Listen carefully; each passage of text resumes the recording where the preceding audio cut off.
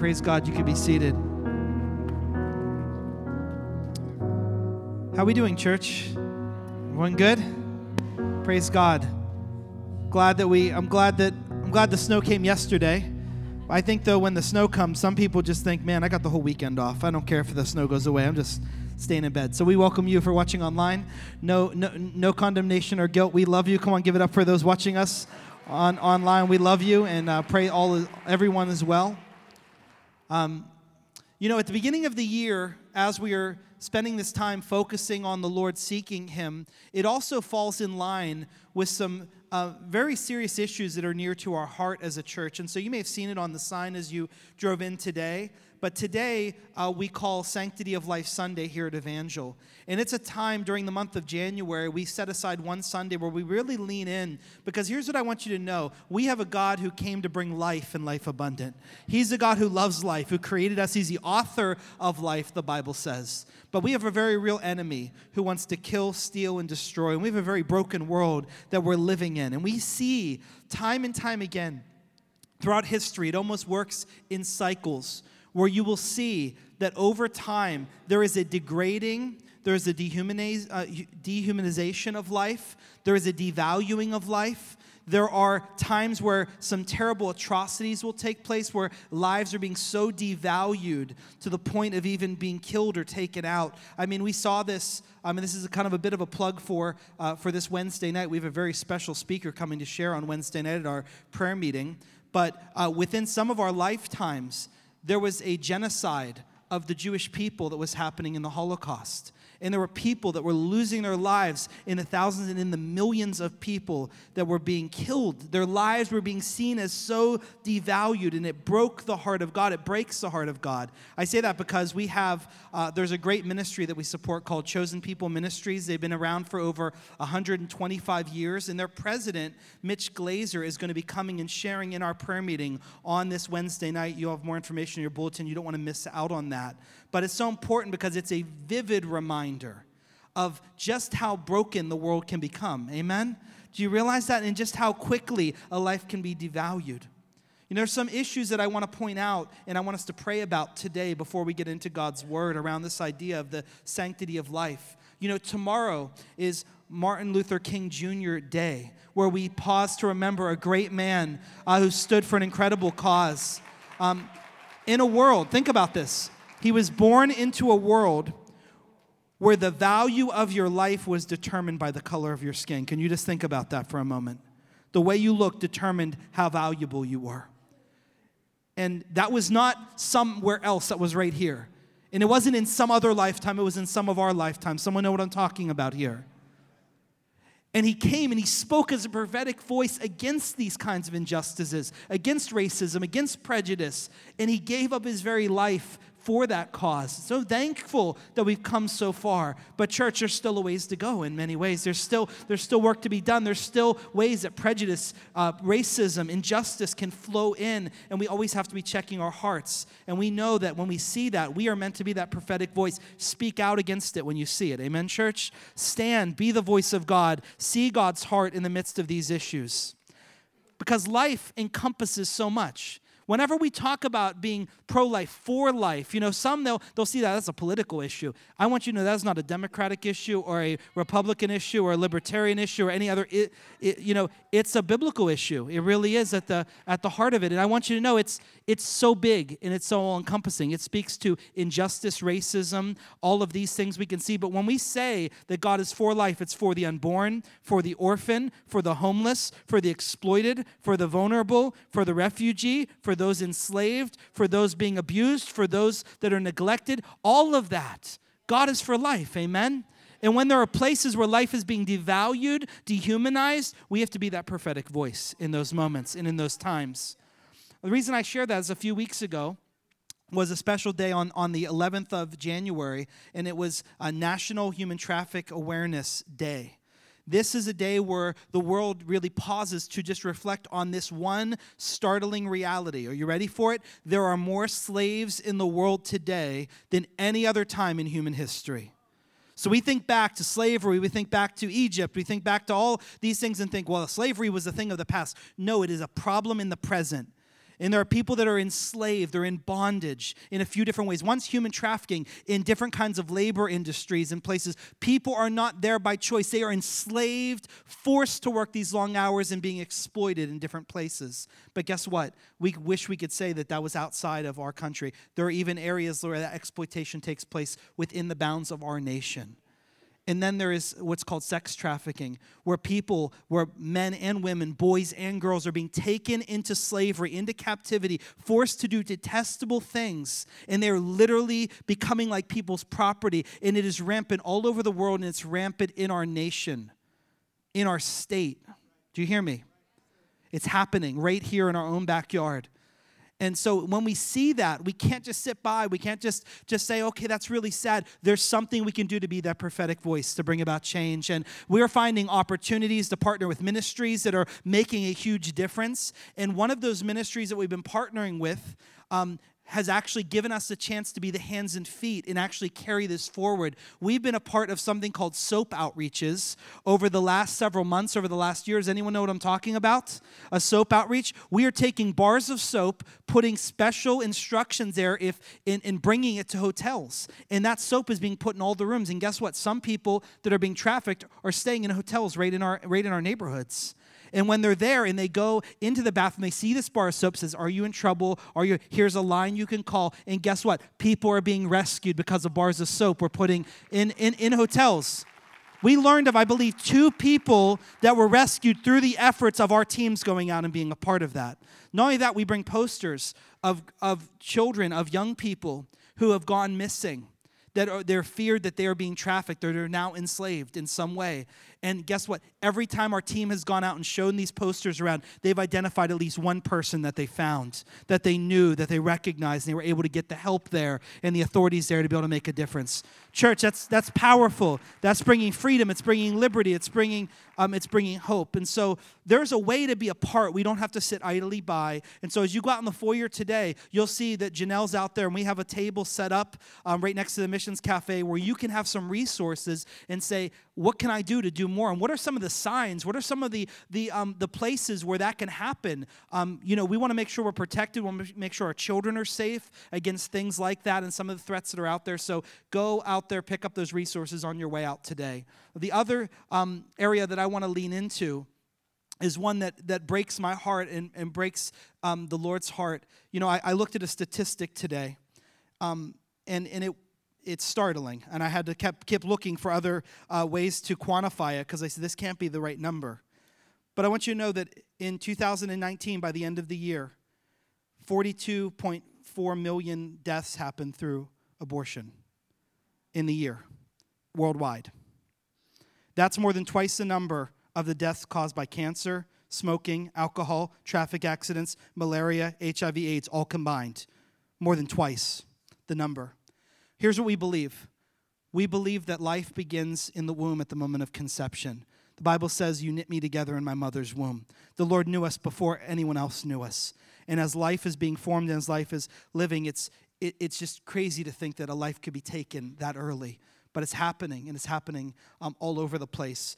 And even in New Jersey, there are laws that throughout all 9 months, basically for any reason, someone can elect to have an abortion and allow that life to end.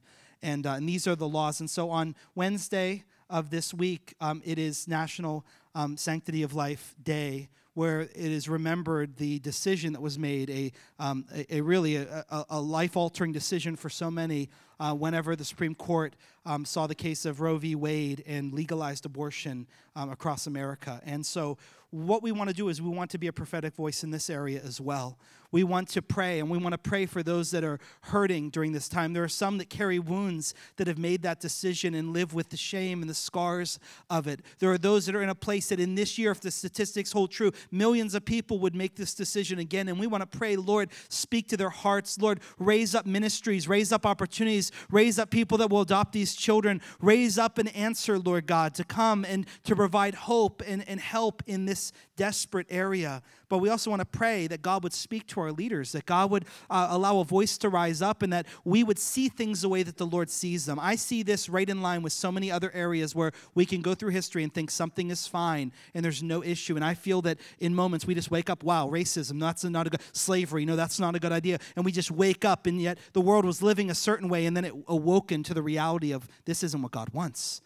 This is another area I'm just praying, Lord, just wake us up and just let us see it the way that you see it. And so, church, would you pray with me? Can we bow our heads and our hearts this morning? Today, as you leave, you'll pick up information on, human trafficking if you want, and how you could be a part of that. But also, there's some great ways and resources for you if you want to be a prophetic voice in this area for the unborn, for these lives. You have a way to do that as well as you leave today. Please make yourself available. But let's pray right now into all of these areas that the Lord would wake us up as a people, as a world, as a nation, to see his heart. Lord, we pray right now, you are the author of life, Lord God.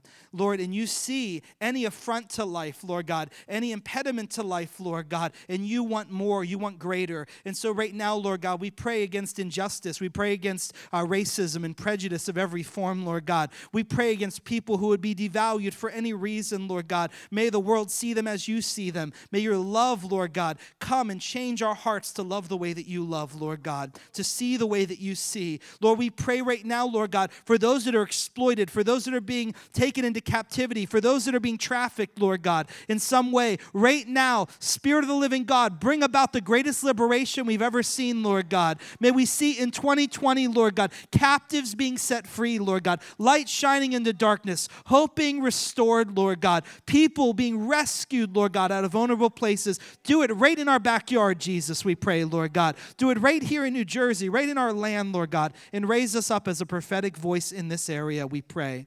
And Lord, we pray for the lives of the most vulnerable, Lord God, those that don't have a voice yet, Lord God, those that are unborn. We pray right now, Lord God, speak to our hearts, Lord God, speak to the hearts of our leaders, speak to the hearts of decision makers, Lord God, break our hearts in this area. We pray for those, Lord God, who are driven by fear to make some of these decisions, Lord God, who feel there is no other option, Lord God. Oh, Lord, would you speak and would you raise up opportunities, raise up ministries, raise up caretakers, Lord God, raise up fathers, Lord God, and mothers, Lord God, who will be a part of coming alongside. And would we see these statistics change and transform, Lord God? Start it in our land, we pray, Lord God. Start it right here and make us a voice. Lord, we stand together, Lord, and we want to see the life that you have for us in every way. In Jesus' name, amen and amen. Thank you, church, for being a part of just praying and leaning in. And let's be that voice. Amen.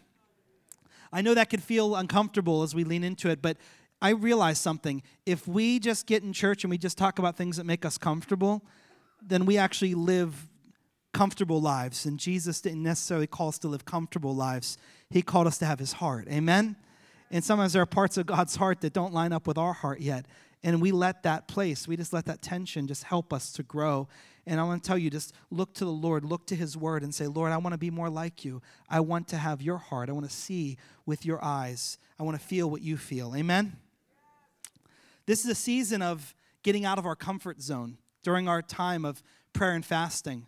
And I have a question for you today. What are you hungry for? It's probably not a great question to ask on day 14 of the fast. I get it. Some of you are like, Chips Ahoy cookies, chicken wings, something, whatever it is. And during this time of fasting, fasting is the discipline, spiritual discipline, of setting aside food, not eating, for the sake of seeking God and pressing into him. So some of you, you've adjusted your diets during this season. Others, you've gone without food for certain meals or for entire days, or for perhaps the entire time of this fast, you've adjusted in some way to go without so that you can press into God. That's what we call hunger and thirst. We are allowing our hunger for God to grow. But I want you to know that what this kind of season does is it exposes appetites. And there are certain hunger pains that come when you're hungry. And you'll get a hunger pain, and you're like, I'm hungry, I want this. You begin to long for something. What a season of fasting does is it exposes the true hungers of your heart. Because I want you to know, fasting isn't about food. It isn't about just not eating food. It's about understanding the appetites of our heart and what we really long for, and allowing that to change and move into a way that God wants for it to be. And so I want to look today at a passage of Scripture, and I believe that this is really one of the saddest stories in the Bible. And I want us to go there because I think it'll teach us a lot about what God wants to expose during this season within us and how he wants to transform us and change us to be more like him. If you have your Bibles, let's open together to the beginning of the Bible, Genesis, the book of Genesis, the first book of the Bible, chapter 25. Now, as we're turning there, I want to give you a little bit of background. We're catching up here in Genesis, and this is kind of the first family of the Bible. Not the literal first family, but this family that God gives a special promise to a man named Abraham. And he says, through your descendants, I'm going to bless all the nations of the world. And you're going to have descendants as numerous as the stars in the sky and as countless as the grains of sand on the seashore. That's what your family line is going to look like, Abraham. And at that time, for a man who was unable to have any children and a wife who was getting very old, they were getting up there in their years. I'm talking after 80, 90 years old, pushing 100. God gives him this promise. Hey, fatherless man, I'm going to make you the father of many nations. Man, talk about God doesn't call the equipped. He doesn't call the person who has it all together. He doesn't call the person who in their own strength to get it done. Sometimes God uses the most least likely person to accomplish his purpose. And I'm thankful because I'm here waving at you because I'm one of them. God, it's not because of me. It's because of the Lord's strength through me. And the more you lean into God, the more you'll realize God wants to do more through you than you can do in your own strength. He has more for you than you think he has for you. So we catch up that God fulfills his promise. He has a son named Isaac.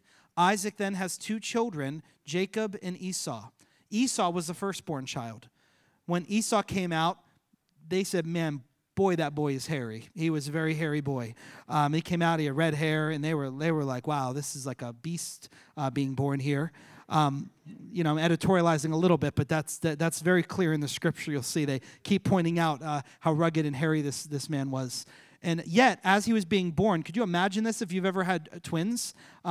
That as the first baby's coming out, then they would normally deliver the second child. They didn't really have to deliver the second because the second one was clutching at the heel of his brother, holding his heel. And as they gave birth to Esau, Jacob comes out holding his ankle. And it's this picture from the womb. Jacob was always trying to reach for his brother. He always wanted that because the first child that was born got something called the birthright blessing.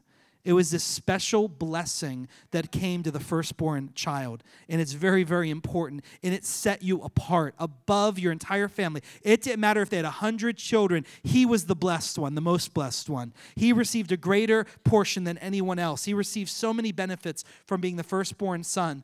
But not only that, he received the love of his father in a special way. And I want you to know, whenever you don't experience the love of a father, whenever you experience that, there's a lot of issues that can develop within someone from fatherlessness. Does anyone know what I'm talking about? I know what I'm talking about. That can leave a wound within you. And the Bible showed that Isaac loved Esau. He favored Esau and not Jacob. And Jacob, so Mom Rebecca came alongside of Jacob and would tend to him, and they grew in a very deep relationship. But he loved Esau, and he blessed Esau, and Esau got the birthright. Well, one day, Esau's out in the field because that's what he loved, and his father loved it. He loved to be in the field. He's out there hunting, and he comes back really hungry. Hungry like some of you have been hungry maybe during this fast. But let's look what happens. It says one day when Jacob was cooking some stew, Esau arrived, and this is starting in verse 29. He arrived from the wilderness exhausted and hungry. I want you to know when you're tired and hungry, you don't always make very good decisions. Anyone know what I'm talking about? I want you to get into the humanity of this for just a minute. It says that he is exhausted and he's hungry. Your judgment's often impaired during these moments. And Esau said to Jacob, I am starved. Give me some of that red stew. This is how Esau got his name. Edom means red. Now, he asked Jacob for this stew, and look at how Jacob responds to him. All right, Jacob replied, but trade me your rights as the firstborn son. See that clutching at the heel? That reaching? This is what Jacob's wanted all along. Give me that. Can you imagine, though, for just a minute? Hey, I'm hungry. Can I get some cereal? Yes, give me your inheritance. Like, this is silly. This is just silly. And what does Esau say? look, I'm dying of starvation. Really, you're dying of starvation. You're in your house. What good is my birthright to me now? So he's actually entertaining it. Like, okay, what good is it? I'm going to die here, right at the table, 3 feet from some stew. I'm just going to die of starvation. And this birthright's so important. You don't get it. It meant financial blessing. He got twice the inheritance of any of his siblings. Twice the inheritance. Authority over the rest of his family. It carried literally the blessing of God over his life. It was his identity. I am firstborn. It was a part of who he was born to be, who God made him to be, the firstborn son. This is Esau's identity. And he traded it all for a bowl of stew. The most expensive meal in the history of the Bible outside of the apple that caused sin to enter into the world. Second most expensive meal in the Bible. A bowl of stew. So Jacob says, no, seriously, swear to me that the birthright is mine. So Esau swore an oath, therefore selling all his rights as the firstborn son to his brother Jacob. Then Jacob gave him some bread. Well, at least he gave him some bread, so now maybe it's a pretty good deal. He gave him some bread in the bowl of lentil stew. And Esau ate the meal, got up and left, and showed contempt for his rights as the firstborn. This must have been quite a bowl of stew. There's no soup on earth that's worth what was just given. He gave up his identity. He gave up his blessing. He gave up his future. He gave up everything that God had for him. Why? Because he was hungry. Do you know what the problem really was? The problem was his appetite. His appetite was broken. His appetite was distorted. In the brokenness of that appetite, this hunger in the wrong direction led him to compromise his life in a way that is ridiculous. He gave up so much for so little. But it's what happens when appetites get out of whack, when appetites become distorted. I want to talk to you about a few things about appetites, because that's the heart of hunger, is an appetite. You have an appetite for something. Here's what you need to know about appetites if you're taking notes. One is that God created them. Appetites are natural. We all have a longing to eat. We all have a longing for something. We have an appetite that's been placed within us. But here's the problem. Sin distorted our appetites. Sin, the reality of sin breaking into the world, broke everything, distorted everything. Our appetites became distorted. Now, instead of longing for God and what he had, we long for lesser things. We long for broken things. We even have appetites for things that hurt us. Think about that. Think about some people would have an addiction. What is that? It is a deep appetite, often for something that is going to kill you and steal your life away from you. And you say, what is that? Well, don't you understand? But it's like this appetite's so big within me, I can't let it go. But don't you realize it's stealing your life? That's a picture of a distorted appetite. Are you with me? Do you understand? It gets bent, it gets twisted, it gets broken.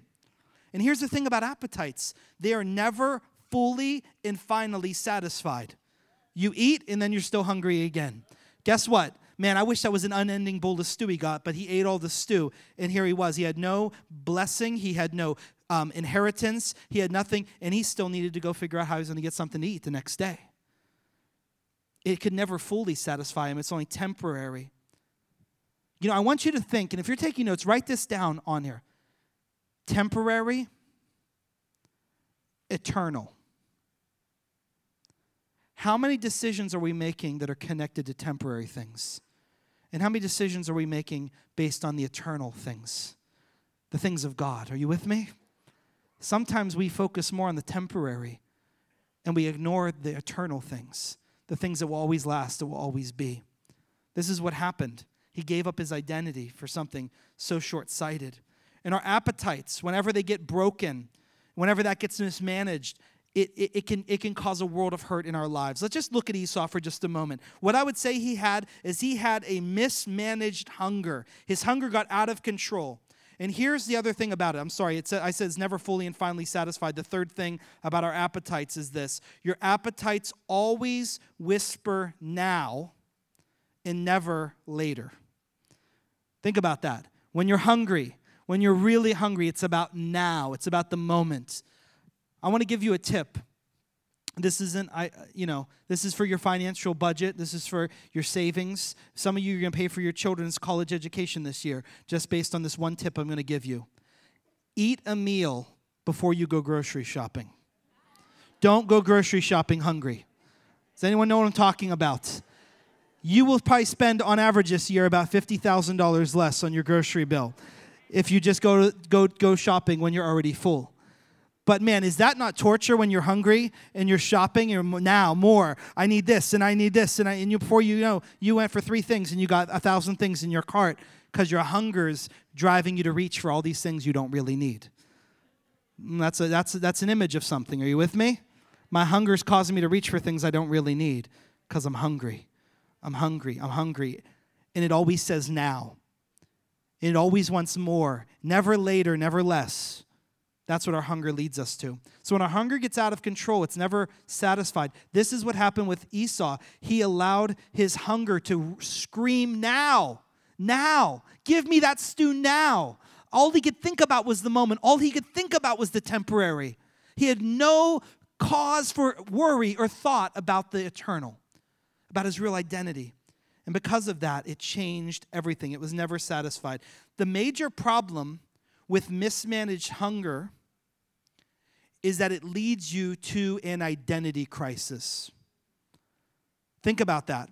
When your hunger gets distorted, when you start reaching for the wrong things, it will lead you to a place where you will begin to question your identity, or your identity will become shaped differently. Think about that. Whenever people in this world, in this life, people that you know, they start to develop a hunger for other things, for destructive things, doesn't it change the very essence of them? It can change their identity. Some, as you start to reach and feed off of other things, you start to question who you are. Down to the very fabric of your being, you'll end up with an identity crisis. Here's Esau, firstborn without any of the rights. He's in identity crisis right there. And he was willing to trade his future, his identity, for something temporary. And his compromise changed him in every way. What about you? What about me? That's the real question we have to ask ourselves. What does that have to do with me, Pastor? Here's what I really believe. Every one of us in this room, within the sound of my voice, are one bowl of stew away from trading away our future. We're one bowl of stew away from trading away the blessing, from trading away the great things that God has for us. Man, Esau did it, but it's there so that we can know not to do that. And it's there because we are so willing to do that. It's there because some of us have already done that. We've traded away the blessing of God for something temporary that we think will fulfill us, but really hasn't. We've traded away parts of our identity, parts of who we are, because we thought it would feel good in the moment, but it never did. Man, it's quiet in here, but you hear me, right? This is it. This is where our appetites will lead us to broken places, broken identities, compromise, and pain. So what's your bowl of stew? We make these decisions all the time. We want to surrender the best for something less. It's just a part of the flesh within us. You see, the Bible talks about it, that there is a war that is at work within us, between our flesh and our spirit, the Spirit of God that's within us. And I wish I could tell you this, that the moment you said yes to Jesus, your life became perfect, and you were impervious to temptation, and you'll never make another wrong decision as long as you live. I wish I could tell you that's just not the truth. Guess what? You say yes to Jesus, and some for you, the temptation goes like this. It just turns up. And there's more war against you. And now your life has been marked. You're marked by God, and so the enemy has a target on your back, and he's going to do anything he can to try to get you off the course of God's plan for your life. He's going to try to get you off of your identity. He's going to try to get you to forget and question who God wants you to be. He's going to do everything he can. And I'm telling you, some of you are the most attacked in this room because God has the best plan for your life. You are most blessed. You think that, you know what, I'm a nobody, I'm this, I'm that. It's because God has an incredible plan for your life. He wants to do more through you than you could ever imagine. But for some, they're willing to trade it away for a bowl of stew, for something so less. God has a plan, though. Amen? God wants to do more. Someone say more. And God wants to do more in us and through us than we could ever imagine. So Esau's not the only person that was hungry. Esau's not the only person that had a hunger and was reaching for something. I want you to know that there were others that also had this hunger. This hunger for other things. Think about Rebekah, who had a hunger for her son, Jacob, to really be first. And so she started to make a plan one day. See, Isaac said to Esau, I'm going to give you the blessing. I'm going to give you the blessing of the birthright. I'm about to die. I want you to be here and go get me some food and make it the way that I love it, my son. And then I'm going to bless you with the blessing of the firstborn. And whenever Rebekah, his wife, heard this, she went to Jacob and said, hey, listen, Jacob, your father's about to bless Esau and give him that blessing. But here's what I want you to do. I want you to go out into the field, get me some goats, and I'm going to cook them the way your father wants. And your father's blind by now, so he won't tell the difference. You just go ahead and you serve the food. You go over, you say you're Esau, he's going to bless you with this blessing. He's like, you got to be kidding me. You know how hairy my brother is. That's what he literally says. He says, look at me. He's never going to believe me. He's going to curse me. She said, no, he'll curse me. Let the curse fall on me. Just do what I said. And what we'll do is we'll get some fur and we'll put it all over your body. I'm telling you, this man was a hairy, hairy man, Esau. Put it all over you, and then your father will put his hand on you. He'll know we're going to run this scheme on him. So I wonder where Jacob got it. He kind of got it from mom. Right? Not everything we give to our kids is good. Are you with me? So he got it. And so he goes and he follows through on this plan. And guess what? Isaac falls for it. And he sits there and he blesses his other son. He blesses Jacob. And he pours out this blessing in the presence of God. And then Esau comes back and he's like, Father, I'm here and here's the food. He's like, who are you? Who are you? Talk about an identity crisis. You got Jacob's having an identity crisis. He's pretending to be Esau. He's dressed up. Could you imagine what it would have looked like? You have fur all over your skin and all over your face because you're so longing to be someone that you're not. Some of us, man, we're so into comparing ourselves to other people, and we're putting all kinds of things all over ourselves. We're trying to be something we're not because we think the blessing is going to come that way. That's not the way to the favor of God. It's not the way to God's best. It doesn't come through makeup and through all this other stuff. It comes through being who God's called you and created you to be. But we got all kinds of broken identities happening here. And guess what, man? We still live this out. It's just all looking a little bit different. But you see the parallels. Are you with me? It's happening all over the place. So we see Jacob, he's deceiving. Esau's deceived. Esau gave up the blessing already, so I don't know why he's too upset, but he's very upset at this moment. He wants to kill his brother. And they part ways eventually, and there's a lot of drama that continues to go forward. But for Jacob, he lives his life always uncomfortable in his own skin. And you know anyone like that? Maybe you've been like that. I'm not comfortable with who I am. I'm not comfortable in my own skin. And he gets to the point where his brother is, he thinks his brother's going to kill him, and he's going to have this big confrontation with him. So we get to right around Genesis 32. And as he's coming to that moment, he wants to camp out in a certain place, and as he camps out there and sends everyone away, in the middle of the night, a messenger of God, an angel, a man comes and just begins to wrestle with Jacob. And they wrestle all night long. And Jacob won't let him go, and eventually he even touches his hip and gives him a limp and dislocates his bone from his joint, but he still won't let go. And what he says is, I won't let go until you bless me. He's so hungry for a blessing. He's so hungry for more. He's so hungry to be who he's really supposed to be, and he recognizes there's something about the presence of God that's happening in this moment, and he will not let go until he receives his blessing. And he says, what is your name? The last time in the Bible that we see him asked what his name is, he says Esau. And now he says, I'm Jacob. He says, no, you're not Jacob anymore. Now your name is Israel. The whole name for the nation of Israel is traced back to this moment in time. Someone who had an identity crisis, who couldn't accept who they really were, God changes them in that moment. But it came through a season of literally wrestling with God, clinging to God with everything that he has. Do you want to become everything God has for you to be? Cling to him with everything that you have. Don't let go. Chase after him. Don't let any temptation, don't let any pain, don't let anything get in the way of your relationship with him. Just cling to him with everything you have. It changed him in every way. Here's what it says in 1 Peter chapter 2. Verse 11, dear friends, as temporary residents and foreigners, keep away from worldly desires that wage war against your very soul. I want you to know there are desires or temptations that are things that are flooding into our lives all the time. And they're trying to feed on that appetite for more. They're trying to get at your hunger. And what it says is, look, we're not of this world anymore. If you are a follower of Jesus, your home is not here, your home is in heaven. You're God's son. You're God's daughter. You're with him. He says, listen, this place now is temporary. Your home in heaven's eternal. So as temporary residents here, don't give in to the desires of the world around you. Don't do that. Don't give in to this. We're called to align our appetites to what God would have for us, to hunger and thirst for greater things. In seasons of fasting and prayer, your appetite amps up, your hunger grows. But my prayer is that your hunger will be refocused towards God because you're leaning into his word, you're leaning into prayer. Look what it says in Matthew chapter 4, verses 3 and 4. Jesus was in the wilderness at this moment in time, and he was being tempted. And as he's there in the wilderness, the devil comes to tempt him after 40 days and 40 nights of fasting.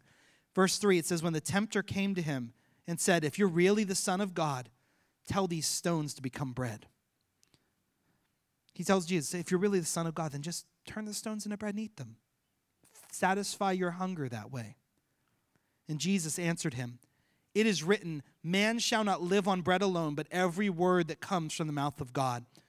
I want you to know one of the greatest ways that you could live and overcome temptation in this world and in this life, the greatest way you could see your appetite come into check is by consuming the Word of God. Because when you consume the Word of God, when you take in the Word of God, at the moment of temptation, the Holy Spirit of God that's within you will bring the Word of God to pass in your heart, in your mind, and you'll be ready with an answer. You'll be ready with the truth, not the lie that's being fed to you. Because the world will feed you a lie and try to get you hungry for that. And in that moment, it's like, turn these stones into bread. If you don't have that truth within you, it's like, listen, I don't need bread. I need the Word of God. He sustains me. That's what God wants to show us. That's what God wants to teach us. Amen? I love when Jesus was sitting by the well in John chapter 4, and he meets this woman, and he tells her, and you can come on up, Pastor Rick, at this time. He says, can I have a drink of some water? And she's Samaritan, so it's very scandalous, and some of us know that story. If not, read it.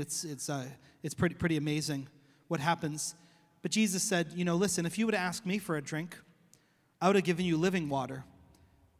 And she said, what are you talking about, living water? He said, listen, everyone who drinks this water right here is going to be thirsty again. But whoever drinks the water that I give him will never thirst again. What Jesus is saying, I'm the only one that can truly satisfy you. That's what he's saying. What I have is the only thing that can satisfy you. It changes her life forever. She puts her faith in Jesus, and other people do as well. But after that encounter, Jesus is there, and his disciples come, and they say, you got to eat. They went in the town. That's why they left Jesus alone to go get some food, and they get back, and they're like, Rabbi, you got to eat. Eat something. Eat some food. And Jesus says, I have food that you don't know anything about. They said, who brought him food? He said, my food is to do the will of the Father who sent me. Listen to that for just a moment. My food is to do the will of the Father who sent me. Here's what Jesus said. The only thing that will really satisfy me is doing the will of God who sent me. That's the only thing that satisfies my life. I want my hunger, my deepest hunger in this world, my deepest hunger in this life. What would it look like if being hungry for more than food, more than a job, more than a title, more than a paycheck, more than the dream life, whatever that looks like, my greatest hunger is to fulfill the purpose that God has for my life. That's my food. That's what fulfills me. That's what satisfies me. When your hunger gets that way, it changes everything. They didn't know what he was talking about. Jesus said, open your eyes. Now is the time. Now is the moment. Our identity can be changed forever.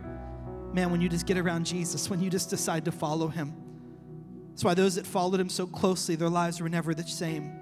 They went on and God did amazing things through them. And God wants to do amazing things through us. But it all comes from clinging to Jesus, having him so close. Look what it says in Romans chapter 13, verse 14. It says, instead of taking part in all the drunkenness in this world and debauchery and issues and sin, instead of that, rather, clothe yourselves with the Lord Jesus Christ. And do not think about how to gratify the desires of your flesh. Don't think about how to just satisfy all these things that are only going to lead you to the wrong kind of places. These hungers that are within you that will never be satisfied. Don't chase after those desires. Instead, put on Christ. Think about that. To put on means literally like the clothing that you wear, that you will not leave the house every day until I've clothed myself with Jesus Christ. I want your presence covering me, Lord God. I want your heart within me. I want you and nothing more. It says, do that every day. It isn't about the one time in life that you prayed and called out to God in that desperate moment. That's amazing, but that was the starting point. That wasn't the finish line. And now it's about every day, just like you would get dressed. Dress yourself, cover yourself with Christ. Be in his word, be in his presence, be in worship. Because I want you to know, no matter where you are today, God's not done with you. Wherever you find yourself in this moment, God is not finished writing your story. He's not done. There's more that God has for your life. There's greater things he wants to do in you. And I'm talking to someone today that whoever in this room thinks I am the farthest place from where God would want me to be. I have so disappointed my family, my friends, my God, everyone. God could never use me. I'm talking to you today. God has more for you. He's not done with you yet. God has a plan. He's still writing your story. He wants to redeem it. He wants to turn it around. He wants to change everything. But it's only going to come through this life-changing encounter with Jesus. Your hunger has to change. Your thirst has to change. You have to stop longing for the wrong things and cling to Jesus. John 7, verse 37 and 38, on the latest and greatest day of the festival, Jesus stood up in a loud voice. He said, "Let anyone who is thirsty come to me and drink. Whoever believes in me, as Scripture has said, rivers of living water will flow from within them." Let your hunger and thirst lead you to Jesus. He's the only one that will satisfy. He's the only one that will fulfill. He's the only one that can change everything. Come on, would you bow your heads and your hearts with me this morning? And today it's a day of response. It's a day of taking a step forward, not backwards anymore.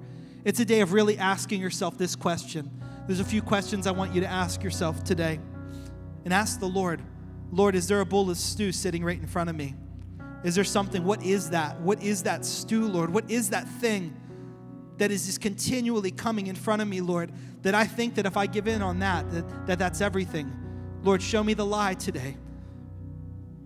What is that compromise that is continually coming before me, Lord, that I can't give in to anymore? Listen, some of you in this moment, you feel it. You feel it like I've already done it. I've already made the exchange. I'm like Esau. I'm so thankful that Jesus doesn't call us to be perfect. He just calls us to come and follow him. He calls us to himself and to acknowledge it. And if we're willing to acknowledge any of our sin before him, he's willing to forgive it. So I want you to know, just if you've made that decision, if you're like Esau and you've already made the exchange and you feel right now shame and guilt and other things, know you're not too far from God's love. Know that God has a path forward for you.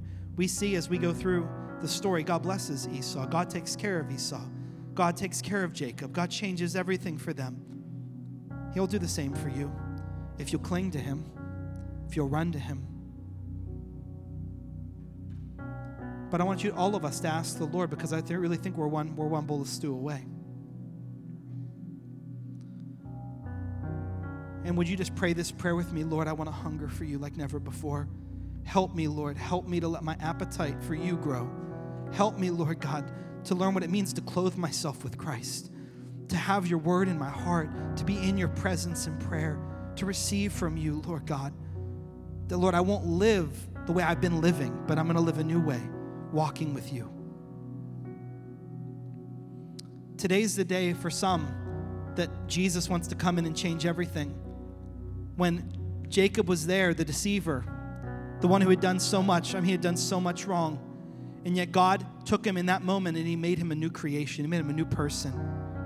And I want you to know, today's the day where the Lord wants to come and have a personal encounter with you. He wants to come and change everything about you. He wants to come and transform your life, forgive your sin, forgive your past, make you a new person. But that only comes through a relationship with Jesus. It is not by you doing enough good things. It is not by you trying to clean up your life on your own. Give up on that. It will never work. Instead, let God come in and let Jesus forgive you of your sins and let him transform your life forever. So today, if you're within the sound of my voice and you know that you need that like you've never known you've needed anything before, you're hungry today to have a relationship with God through Jesus Christ. You want that today, and you're ready. You're ready to give up your sin, your past, your brokenness, and you're ready to have everything God wants for you. You're ready to come to Jesus. If that's you today, right where you're at, I want you to take a bold step and just lift your hand right now. I want to pray for you. Come on, if that's you, praise God. Is there anyone else? Come on, lift your hand up right now. Don't let this be a moment. Don't let fear get in the way. Don't let anything get in the way. I see you in the balcony. Is there anyone else? Lift your hand up high above your head right now if that's you. Praise God. I see hands in the balcony. If you're watching online, just lift your hand. God sees you. Praise God. I see you down here on the main floor. Hands going up all around the room. Thank you, Jesus, Lord God. Thank you, Lord. Come on, church family. Would you celebrate with what God's doing in people's hearts and people's lives? This is the moment. This is it right now. We're going to pray a prayer. We're going to ask Jesus to come and do what only he can do. He's the only one that has the power to forgive us of our sins. He's the only one that has the power to change your life. He died and he rose again from the grave 3 days later. And through that, your sins are forgiven and we are given a brand new life. And today, as you put your faith in him, man, there's a great celebration in heaven that's about to happen. And so today, let's all pray this prayer from the bottom of our hearts, and especially those that are raising your hand and you're saying yes to Jesus. Pray this with me. Dear Jesus, I ask you to come into my life, to forgive me of my sins that have separated me from you. I believe that you came and that you died and that you rose again for me. And today, I put all my hope in you. I will follow you all the days of my life. In Jesus' name, amen. Come on, church family, let's celebrate. Come on, lift our voice. Thank you, Jesus. Thank you, Lord. Come on, this celebration pales in comparison to the celebration in heaven right now. God wants to do nothing more than to lead you into that beautiful relationship with him. Come on, my prayer team, if you'll come and stand at the front right now, all of us, let's stand to our feet at this moment. Here's what I really believe. That there are many of us today that this is a crossroads moment. This is a moment where God wants to take wherever you are in your journey, whether you are in that place of there's a temptation standing before you and you need the victory of God, you need the power of God to help you. You're in a place where you feel like things are going great, but you just want more of God. You just want everything Jesus has for you. For some of you, you're questioning, you feel like God is drawing you into a greater life, whatever it might be. I want to encourage you over the next moment, we're going to go into a time of just prayer and response. I want to encourage you, come out of your seat, come to this altar and spend time seeking the Lord. Perhaps today would be the moment that the Lord's going to meet you in a powerful way to change something within you. Because all of us, we need to allow the Lord to change the appetites of our hearts to hunger and thirst for him like never before. Amen? But here's who I'm talking to also. Those of you that rose your hand today, you're all around this room. I want to put something in your hand before you leave today. We have a special resource, and it's called Following Jesus. It's a book. It's 7 steps to begin your relationship with God. Don't leave today without getting this. You just come forward and let any of our prayer team say, I accepted Jesus today. I just made that decision to follow him. Can I have one of those books? And they'll be glad to give that to you. But don't leave without grabbing this. Even in the balcony, come on, don't leave down that way. Just come down here to this altar and grab that book before you leave. Sound good? So every one of you that made that decision, come forward. We want to pray with you. Anyone else that wants to come forward for prayer, to respond to the Lord, let's just let this word sit in our hearts today. Let's not be quick to rush out. But if you have to go, you're welcome to go after our close in prayer. And we're just going to make this just a place of response and of prayer and of pressing into God. Amen? Come on, lift your hands in this house. Lord Jesus, we thank you. We thank you, you're the only one that could satisfy. We hunger and we thirst for you like never before. Lord, we ask you to come in, to fill us, Lord God. We ask you to teach us what it means to clothe ourselves with you, Christ, Lord God. To take in your word, to take in your presence, Lord God. To long for you and not for the things of this world. Lord God, we today turn our whole hearts towards you, Lord God, and we hunger for you, Lord God. Strengthen us, help us to overcome temptation, help us to turn aside the bowl of stew that would stand in front of us, Lord God, to choose the better things that you have for us. In Jesus' name, amen and amen. Praise God. God bless you today as you go, and please come forward if you're responding to God's word today.